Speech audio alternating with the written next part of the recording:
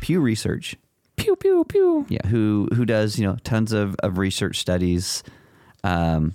They found that over half of Americans have communicated, they believe, with deceased loved ones. And if you're religious, you are more than likely to be one of the ones who say that because you're religious. The more religious you are, the more weird you are. Well, there's 3 people in the room, so be careful that you're not making fun of one of us. Are you making fun of me? This week, we're going back to look at the ideas of forgiveness again. We're going back to a verse that we looked at 3-4 weeks ago, where Jesus says, pay attention to yourselves. If your brother sins against you, rebuke him. If he repents, forgive him. Jesus says, pay attention to yourself.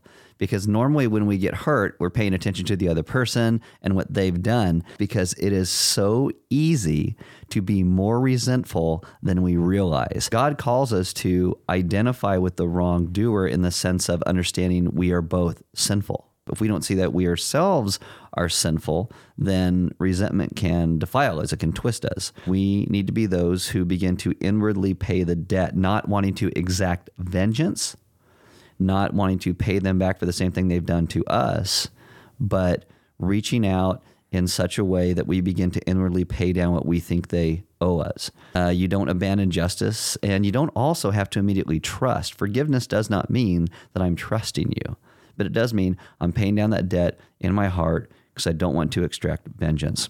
Also, forgiveness is then coming along and willing the good for that wrongdoer. And I'm going to round out the message talking about kind of Joseph's story and what he did. Because if you look at his responses to his brothers begging for forgiveness at the end of his life, you really see that Joseph paid attention to his own feelings and then kept going back to the vertical, pointing back to God. This is what God is doing. And that is how he came to the place of forgiveness, realizing what God first did. I can tell you wrote notes because you walked through the message bullet by bullet, where usually you're just all over the place. So well, it's a week and a half out. I gotta no, look it's at fine. it. No, it's good. Can I ask, what does it mean forgiveness is willing the good of the wrongdoer? What does willing mean in that? It means when our hearts can stop wanting to get vengeance, and we actively seek to begin to pray for that person so that their good would come about, that they would come to a place of repentance, that they would understand what Christ has done for them. And I think that's what we should all will for people who hurt us. We want them to know the good, not just know our vengeance, but know the good. It's healing for the person that has been sinned against as well, because that's ridding yourself of that bitterness, that desire for vengeance. To move ourselves to will the good for someone else, it takes time. And it takes that God doing that work in your heart of seeing yourself of where you've hurt others, which I think that's why last week is good, because, last week is repentance. When I've hurt somebody, when I've done this, where do I move to? Understanding God's mercy. I just think, after 10 weeks of this, you see all the stuff that God has done, and it sometimes it still just feels so foreign. Forgiveness is not natural to us in our fallen state, and it's not easy. When I get hurt or offended, or someone doesn't understand me or something I'm trying to say and they react poorly, it's like my heart doesn't want to let it go until I feel like they have done enough to appease me, like I'm God, and I'm not. But it's many times I feel like they could say all the words I want them to say, and I'm still just angry. And understanding God's mercy should then move us to understand that a perpetrator is sinful, and you hate the evil that they do, the evil in the person, but that might move you to a place where you don't hate the person. You hate the evil that's there, that has grabbed a hold of their heart. And so willing the good is wanting them to come back to a place of restoration with Jesus himself.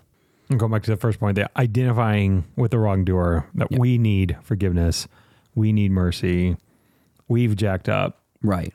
Yeah, identifying with the wrongdoer doesn't mean that it's like, oh, you murdered 5 people. I need to identify with that. I should go murder 5 people. No, it's identifying in the state of sinfulness that we all are. And without the grace of God, we can easily be there.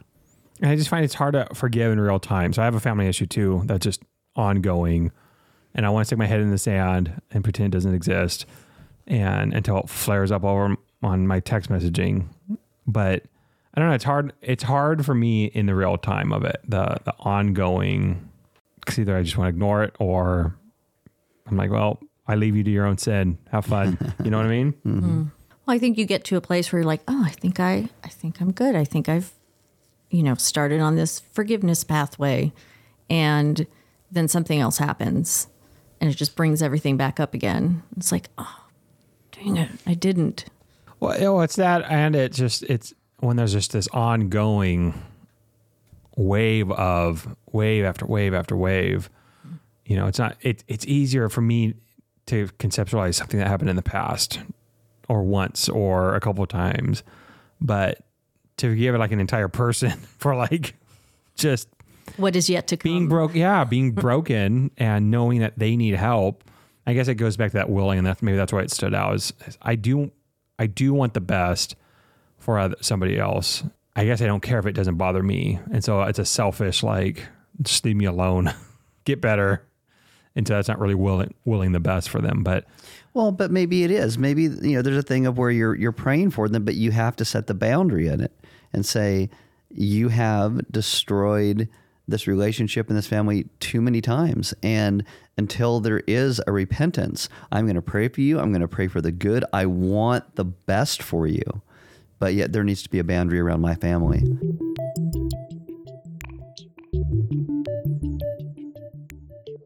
We would never be able to forgive unless Jesus changes our heart and puts us in a place where we can. Because I always stress out, I stress out about everything. And, it's like, what is that? Test anxiety. Like, okay, I have to forgive him now. So, okay, done. But it's like, it's not that. It's a process of inviting Jesus into the process, even though he should be there in the first place. And then him working through you and changing you and you allowing that wanting to change. I feel like what we're talking about is very lofty. It's very heady. And so for the regular church person who's not like this major theologian, what does this process look like? Do you have anybody in mind that maybe you're irritated with or you got to forgive? I sure do. Okay. Yep. So as you think about that relationship, you probably have a ton of things in your mind of if they would only do this and this and this, it would make it better.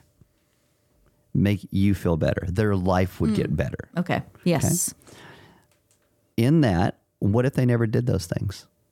Do you think God's mercy is greater than that? Oh, sure. And if it is, then how would you display God's mercy to them by your actions towards them? I don't want to.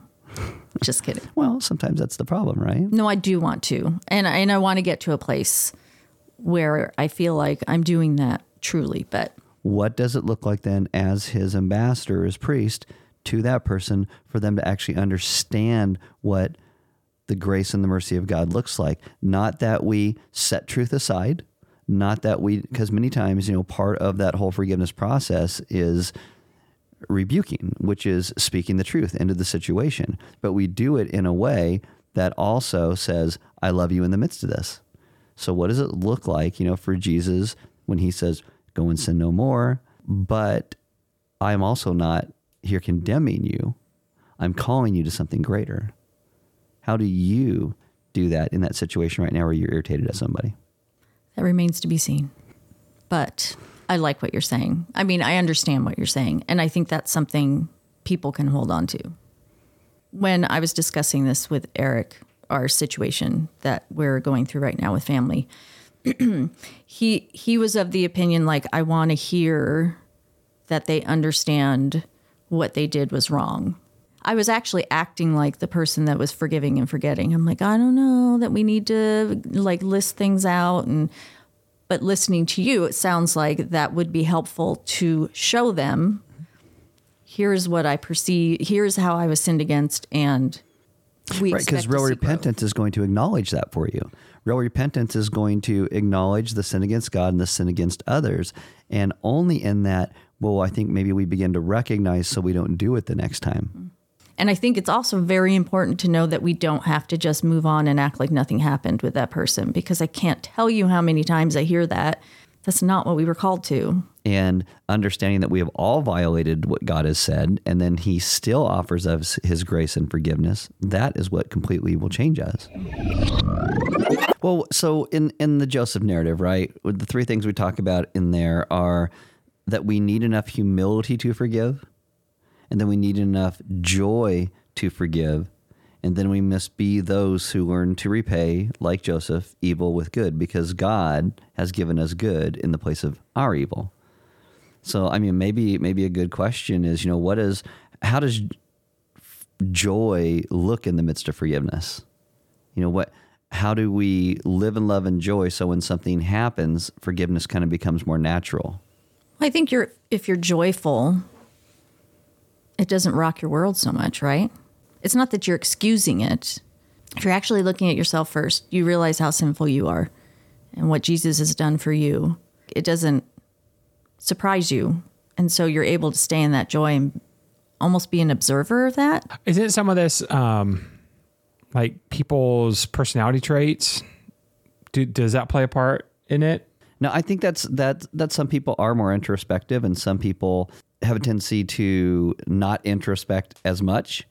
And I think that can add to some of that. But that's why joy isn't happiness. Joy is that deep, pervasive remembrance of what God has done, that even in the midst of our hardships, we keep going back to that because we have a joy. No matter what comes into our lives, we have a joy that cannot be taken away from us. And when we live and walk in that joy, it will lead us to places where little slights from people don't hurt as much. Well, and when your motivation is to please God. So if we are driven by our love for Jesus, then it should be like a privilege almost to forgive and to be able to show that to somebody else. In the message, you talk about how our true enemy is the evil in the person, not the person, and that we should determine ourselves to pray for them. What can groups do to help foster that without kind of gossiping or going into every situation all the time? How do we help reorient focus back to the true enemy and prayer? One of the questions we can ask people when they're in the midst of anger and unforgiveness is, what do you want to see happen? So perfect world, right? What happens with this person? What do they do? And maybe that might help the person who's being unforgiving to realize that they're being unreasonable, for one, that they're not understanding God's grace that's first been extended to them. And also maybe giving a little bit of a love in their heart back towards this other person. I think being a community that can continually steer one another back to who God is and what he has done as we, speak the gospel to one another is key to all this.